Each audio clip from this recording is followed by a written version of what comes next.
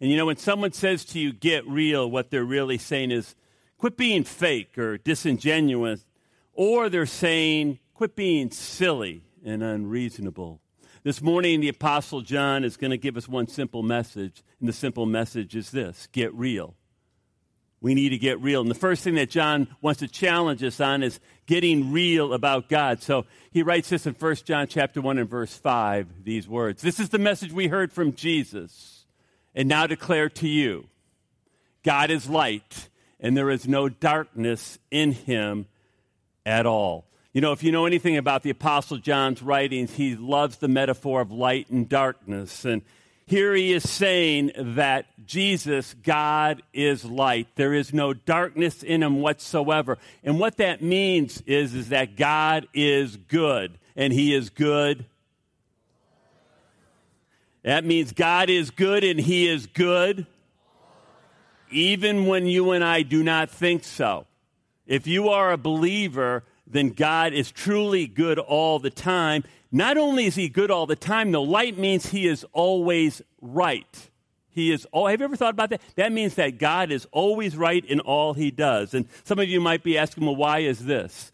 Well, many years ago, there was a well-known preacher, and he had a radio program that was across the country. It was entitled Through the Bible. And the preacher that I'm talking about is none other than Dr. J. Vernon McGee. Some of you might remember him. There he is. Dr. McGee actually was a graduate of Dallas Theological Seminary, one of the seminaries that I actually attended. And this guy had an incredible grasp of the Bible. He was a very no-nonsense guy, and he was able to put the cookies on the lower shelf. I mean, he just made the Bible real, and he made it come alive. And one day, Dr. McGee was talking about the omnipresence or the omnipotence of God. And he had this to say. Listen to what he said. He said, the omnipotence of God means he can do whatever he wants. And what he does, by the way, is always right. After all, it's his universe. He created it. Now, some of you out there in radio land may not like this fact. My advice to you is that you get your own universe. Then you can do what you want, and you will always be right. No, I just love common sense. That is just common sense. Nothing like good old-fashioned logic. And the Bible's crystal clear on this point. This universe is Jesus' universe. Skip, put the picture up. I just want you to look at, it's just our galaxy. This universe is Jesus' universe, and you say, well, why is that? Because it says this in Colossians chapter 1, starting at verse 15. Skip, put it up, and remember that picture. Christ is the visible image of the invisible God. He's the front man of the Trinity. He existed before anything was created and is supreme over all creation. For through him, God created everything in the heavenly realms and on earth. He made the things we can see and the things we can't see, such as thrones, kingdoms, rulers, and authorities in the unseen world. Everything was created through him and for him. He existed before anything else, and he holds all of creation together. The Bible is clear on this one point. Jesus created this entire universe. It is his universe, and that means he can do whatever he wants. And whatever he does is absolutely right. Jesus is the absolute of the universe. Do you understand what that means? If he is the absolute, it means he determines what is right and wrong. Have you ever wondered where the notion of right and wrong comes from? It comes from the absolute. It comes from the Creator. Right is right because Jesus says it's right. Wrong is wrong because Jesus says that it is wrong. And Jesus is pure light. He is pure goodness, and all he does is right. And you know, in John chapter 13, we see an interesting slice in the life of Jesus. It is actually his final night on planet Earth. He's deeply troubled and disturbed in his spirit because one of the 12 men that he spent 3 years pouring his life into, he knows is going to betray him. We all know that person's name. It's gone down in infamy. His name is Judas of Iscariot. You know, I find it interesting. No parent names their child Judas anymore. Well, let's pick up the story in John chapter 13. Now, Jesus was deeply troubled, and he exclaimed, I tell you the truth, one of you will betray me. The disciples looked at each other, wondering whom he could mean. The disciple Jesus loved, that's John, was sitting next to Jesus at the table. Simon Peter motioned to him and asked, "Who's he talking about?" So that disciple leaned over to Jesus and asked, "Lord, who is it?" Jesus responded, "It is the one to whom I give the bread I dip in the bowl." And when he had dipped it, he gave it to Judas, son of Simon Iscariot. When Judas had eaten the bread, Satan entered into him. Then Jesus told him, "Hurry and do what you're going to do." None of the others at the table knew what Jesus meant, since Judas was their treasurer. Some thought Jesus was telling him to go and pay for the food or to give some money to the poor. Now watch this. So Judas left at once, going out into the night or into the darkness. Can you believe that? I mean, 3 years. This guy is in the presence of light. He has seen the goodness of Jesus. He has seen all of his miracles. He's seen all of his healings. He has seen that everything that this guy has done is full of wisdom and is right. Yet in the end, he rejects the light. Why? You know why Judas rejected the light? Because the light, God didn't do what he wanted. That's the flat out truth. Do you know that there is no true atheist? The atheist has rejected the light. You know why they've rejected the light? Because they didn't like what God did. Can you believe that? The God of the universe isn't doing life my way. There may be some of you in here right now that are upset because God isn't doing it your way. That's a bad place to be. And it says that Judas walked out of the light into the darkness. And you know what happened in the darkness? Confusion reigned. Rebellion. Confusion leads to rebellion. And rebellion leads to doing stupid things, which leads to guilt. And in the end, Judas committed suicide. Judas of Iscariot committed suicide. If you reject the light, if I reject the light, and you choose darkness, I want you to know this morning, ultimately you will destroy your soul. Now watch what the Apostle John says in verses 6 and 7 of chapter 1. Skip, can you put those up? So we are lying if we say we have fellowship with God, but go on. Now watch this. We are lying if we say we have fellowship with God, but go on living in spiritual darkness. We are not practicing truth. But if we are living in the light as God is in the light, then we have fellowship with each other, and the blood of Jesus cleanses us from all guilt. Now I want you to know these set of verses here, these are a gut check to American Christianity. John is saying if you live in darkness, but yet you say, you know what? I'm a Christian. I'm a follower of Jesus. But yet you're still living in darkness. And do you know what it means to live in darkness? It means to live in sin. You say, well, what is sin? Sin means that I am living life ostensibly on my own terms. We're not saying that you don't have some Christianese in your life. We're not even saying that you don't believe in some Christian principles. There are plenty of people who are living in darkness, but in fact think that they're a Christian because they believe some Christian things. They don't know the Bible hardly at all, but they still think that they are a Christian. And it's troubling to me. It's how in the world can you know if you're living in light or darkness unless you know the light, the Word of God? And so what's troubling here, here's the gut check to American Christianity. We have a lot of people that say, oh yes, I'm a Christian, I'm in the light, I'm a follower of Jesus, but yet they're living their own way. They don't even hardly know what the Scriptures say, but they're doing things their own way. And listen to what John says. He says, you are a liar. This isn't me speaking. He says, you are deceived and you are not living in the truth. And furthermore, he says this in verse 7. He said, you're disconnected from God. You're disconnected from God. You're disconnected from his life, and you're disconnected from his power. And the result is you only really know fear and shame and guilt. You're in darkness. It's just a horrible, horrible place to be. Now, in verse 8, John really exposes, our lack of transparency. And the lack of transparency is about how we really are as people. So we see that the first thing to get real about is that God is good. Now he's going to show us, and we're not. In verse 8. Skip, put it up. If we claim we have no sin, we are only fooling ourselves and not living in the truth. You know, John tells us that the real problem here in each one of our lives is sin. I don't know what you're struggling with this morning. You say, well, that's nuts, Pastor. My real problem is I've got a lack of finances. Or my real problem is sitting next to me right now. Or my real problem, is my job. You don't understand. And John says, no, your real problem, my real problem is sin. Now, he's not talking about acts of sin. That's going to come in verse 10.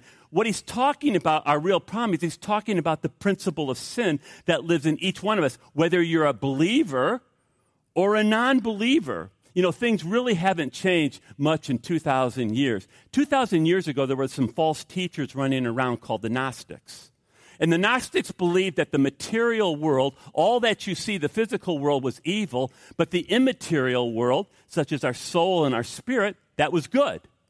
So what they postulated is that man, because man is essentially soul, spirit, he is good, and sin is not his problem. So they're contradicting what John is saying here. Now, fast forward 2,000 years later, and we got a guy, by the name of George Gallup Jr., and he does a study on the American public. He surveys over 1,000 Americans, and he asks this question: do you think people are basically good or evil? Here were the results. 61% of Americans said that people are basically good. 14% of people said humans are evil, and 25% of the people said humans are both. They would make fine politicians, by the way. Now, as far as I'm concerned, Jesus settled the matter 2,000 years ago in Mark chapter 7. Skip, can you put up Mark chapter 7? And then that's Jesus, added, it is what comes from inside that defiles you. So it's not outside what defiles you, it's inside what defiles you and me. For from within, out of a person's heart come evil thoughts, sexual immorality, theft, murder, adultery, greed, wickedness, deceit, lustful desires, envy, slander, pride, and foolishness. Other than that, we're wonderful human beings. All these vile things come from within. They are what defile you. That's in the red letters, ladies and gentlemen. Red letters. That's not me. That is Jesus speaking. Please understand, I'm telling you, the problem comes from within. He paints a horrible picture of human beings. And Jesus tells us the reason why we think wrong things, say wrong things, do wrong things, is because we have dark hearts. At the core of every one of our beings, we have pride, and we are committed to self. We are absolutely committed to ourselves and what's best for us. A while back I read to you a report from the Minnesota Crime Commission. It's a secular agency. And I want to read that again, just a portion of the Minnesota Crime Commission's report on crime. Listen to what they said. Every baby starts life out as a little savage. You got a little savage in your hand right now? He is completely selfish and self-centered. He wants what he wants when he wants it. His bottle, his mother's attention, his playmate's toys, his uncle's watch, or whatever. Deny him these things, and he sees with rage and aggressiveness, which would be murderous were he not so helpless. He is dirty, he has no morals, no knowledge, and no developed skills. This means that all children, not just certain children, but the ones that are holding in your hand right now, are born delinquent. Wow, this is encouraging. If permitted to continue in their self-centered world of infancy, given free rein to their impulsive actions to satisfy each one, every child would grow up a criminal, a thief, a killer, or a rapist. Now, that's what you call darkness. That is in every single child who comes into this world. Several weeks ago, Susan and I were in Pittsburgh, and we were celebrating little Georgie, our granddaughter's second birthday. Skip, can you put up the picture? There she is. She's got Now, looks like a little angel there, right? Now, I love that boy there. That's my man. She hadn't blown out the candles yet, and he just walks right up to that. He walks right up to that cake. He wants the icing. Boom! He just takes out a big chunk of it and just started eating that. God bless him. He's got a sin nature. Going to grow up to be a thief, huh? And so it was a wonderful birthday party. We were at Chuck E. Cheese, and when Chucky came out, little Georgie started screaming and crying, but, what can you do about that? But in any event, she gets all these presents, and one of the presents that she got was a blue ball. She really liked this blue ball. So after the party's over, we gather all the 1,000 million gifts that she doesn't need. We put them into the car. We bring them home. We plop them onto the floor, and little Georgie begins to play with her toys. Now, little Georgie does have a little brother, 7-month-old William. And William, his eyes do work, and he sees that blue ball. And you know what he does? At 7 months, he can scoot, and he slowly scoots over to the ball. And he finally reaches the ball, and he begins to play with it. And then little Georgie sees him. Now, what do you think little Georgie did? She did what any normal 2-year-old did. No, William, mine. And she goes over, seriously, she grabs the blue ball from William. She takes the blue ball, looks around, she finds the couch, she puts it on the couch so he can't reach it. That's darkness. That's what John is talking about. It's in every single one of us, and we can get a laugh out of it. But let me tell you, although Georgie may look like an angel on the outside, inside is a little devil. Inside, no. See, we're not done. This is why the world is messed up. Inside is a devil that needs to be dealt with. There's an old story about a frog and a scorpion. Skip, can you put the picture up? Story goes like this. One day there was a scorpion, and he needed to get across the river to get to the other side. And so he got up to the riverbank, and he realized, he couldn't cross on his own. He looked around, and he saw Mr. Frog. And he went over to Mr. Frog. He crawls over to Mr. Frog, and he says, Mr. Frog, will you please carry me over to the other side so that I can get there? So will you help me cross this river? The frog hesitates for a moment, and he said, Mr. Frog said, well, how do I know that you won't sting me and kill me? The scorpion replied, if I did that, we would both drown and we would both die. Mr. Frog considered what Scorpion said for a moment, and he thought, that makes sense. And he told the scorpion to hop on him. And as the frog began swimming across the river, at the midway point, suddenly the scorpion stings him, and within seconds he is paralyzed. And the frog cries out, why in the world, scorpion, did you sting me? Now we're both going to drown, and we're both going to die. And the scorpion replied, it's just my nature, frog, just my nature. And I want you to know that each one of us has a scorpion inside of us. Each one of us has a scorpion. Each one of us has a pride, and we have a selfishness. And if you're not a believer, that's all you have.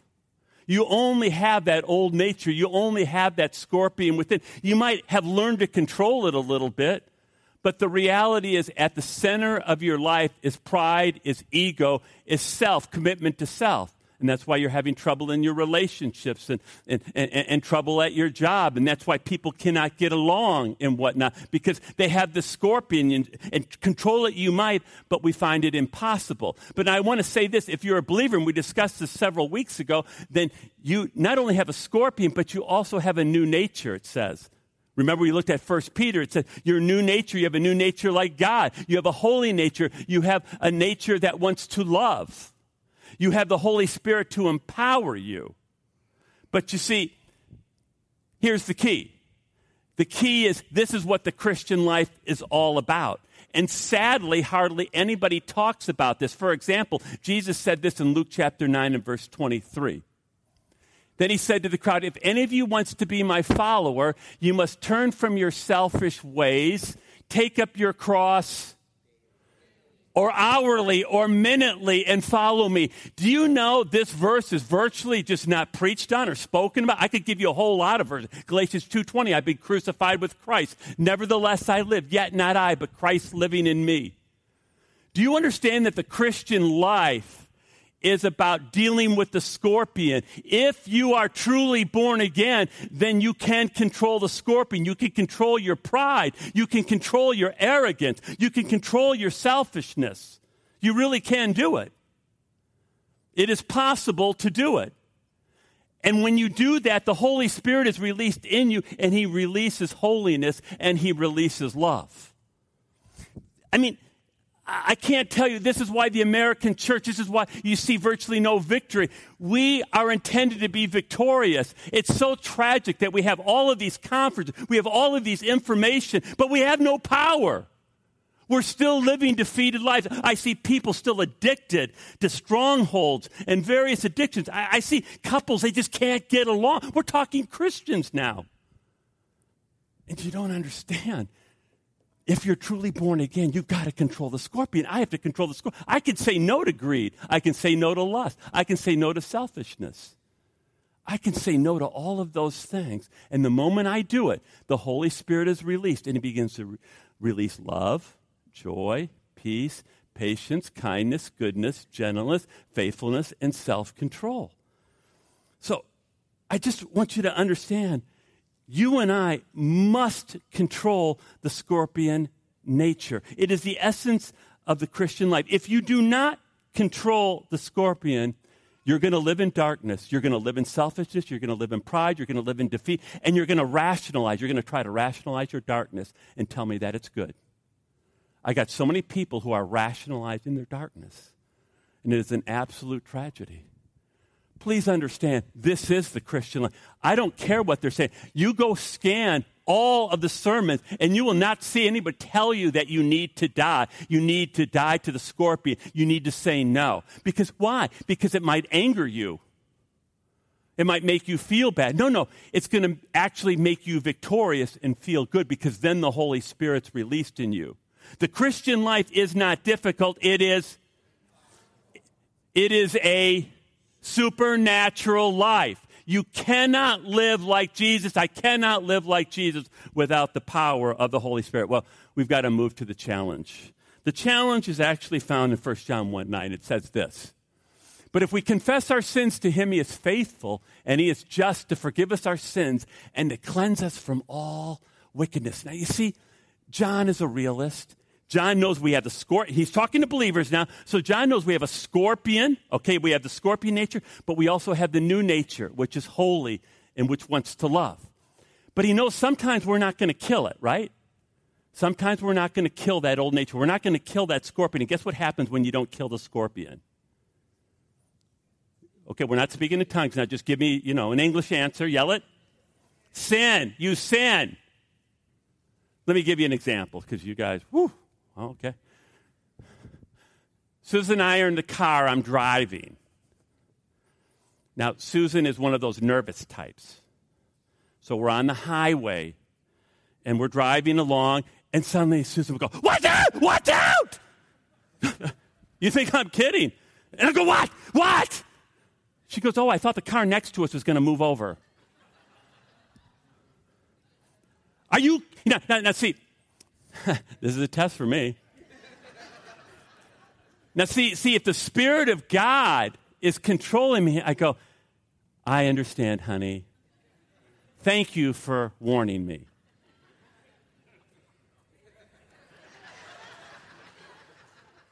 Now, if the Holy Spirit is not controlling Frank, I said, "Have you seen your driving, Susan? I got to wear a crash helmet when you drive." Quit being a backseat driver. I'll let you guess which one happens more often. Now I have sinned. Now see, I have sinned because it says love is not easy. Do not make light. Love is not easily angered. Love is patient. Love is kind. I just struck out. Now, you know what? Now please listen, because this is the beauty of Christianity. This is the great grace of Christianity. God says to me, Frank, I don't want you to live and wallow in your guilt and shame. I want you to confess your sin. No, I want you to confess your sin. You see, God wants me to own up to my sin. So he wants me to apologize. What that means, to confess means, Susan, what I did was wrong. He wants me, Lord, I know what your word said, and I violated the law of love. He wants Frank Ray to own it. See, he doesn't want to hear Frank say, Susan, if you hadn't done that, you made me sin. You made me get angry. It's your fault. Ding, thanks for playing. No, all of Susan did is she revealed the scorpion within me that needs to be dealt with. Huh? Yes? Yeah. Amen? She didn't make me do anything. My problem, she only revealed my problem. And I need to confess it, and I need to ask the Holy Spirit to cut out. And guess what it says now? Here's the beautiful part. It says this, he is faithful and he is just. He is faithful and he is just to forgive Frank of his sin. Do you know what that means? See, we don't really know what forgiveness means, do we? As far as this east is from the west, Psalm 103:12, so far, Frank, have I removed your sin from you. So if I were to die right at that moment and stand before Jesus and say, Jesus, you know that thing I did with Susan? He'd go, I don't know what you're talking about. It's not that he forgets. It means that he's not going to bring it back up again. Wouldn't that be great as couples if we really forgave? How often do we say we forgive? 2 arguments later, we throw it right back in our spouse's face. We didn't forgive. Forgive means you're committed not to bringing it up again. You're going to pay either the emotional or financial price.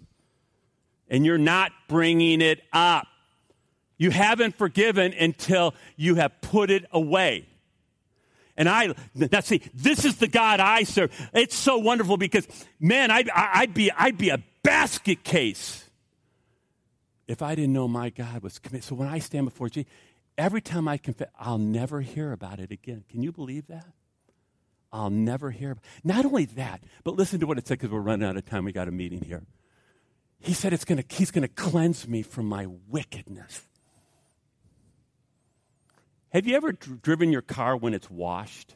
You just washed it and cleaned it. Now, you can have a clunker.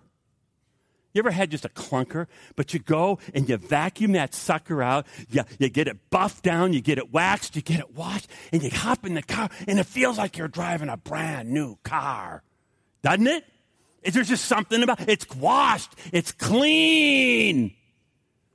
And see, when Frank confesses, I'm not only forgiven. It said he washes me clean. And I feel like new. There's nothing like that. No one in the universe can do that for you. You're clean. You're whole. You're new. Now that's good news.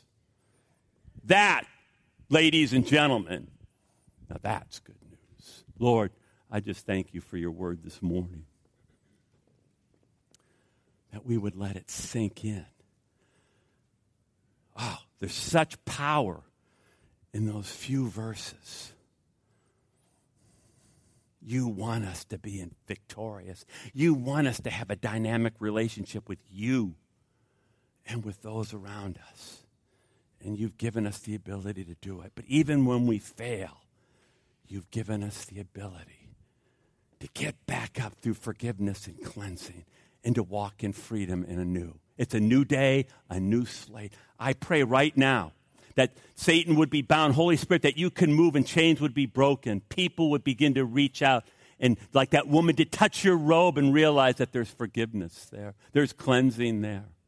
There's victory there. I ask for this in your precious name.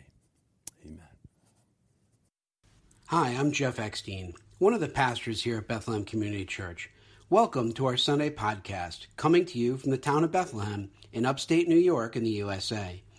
Bethlehem Community Church is an independent, non-denominational, Bible-based evangelical church that includes people with backgrounds from many denominations. We believe that it is only through the love of the Father, the sacrifice of our Lord and Savior Jesus Christ on the cross, and the power of the Holy Spirit that we can come into a personal relationship with God. We are people truly seeking a deeper intimacy with God and with one another. If you'd like to know more about our church, please visit our website at www.bccdelmar.org. There you'll be able to find our statement of faith, as well as more about the ministry of Bethlehem Community Church. You'll also be able to submit prayer requests as we are called to pray with and for you. We also would love to hear your story and how you found our podcast and where you're listening from. So please visit our website and send us an email. Again, it's bccdelmar.org. That's bccdelmar.org. Thank you for joining us as we continue our pursuit of knowing God and making Him known.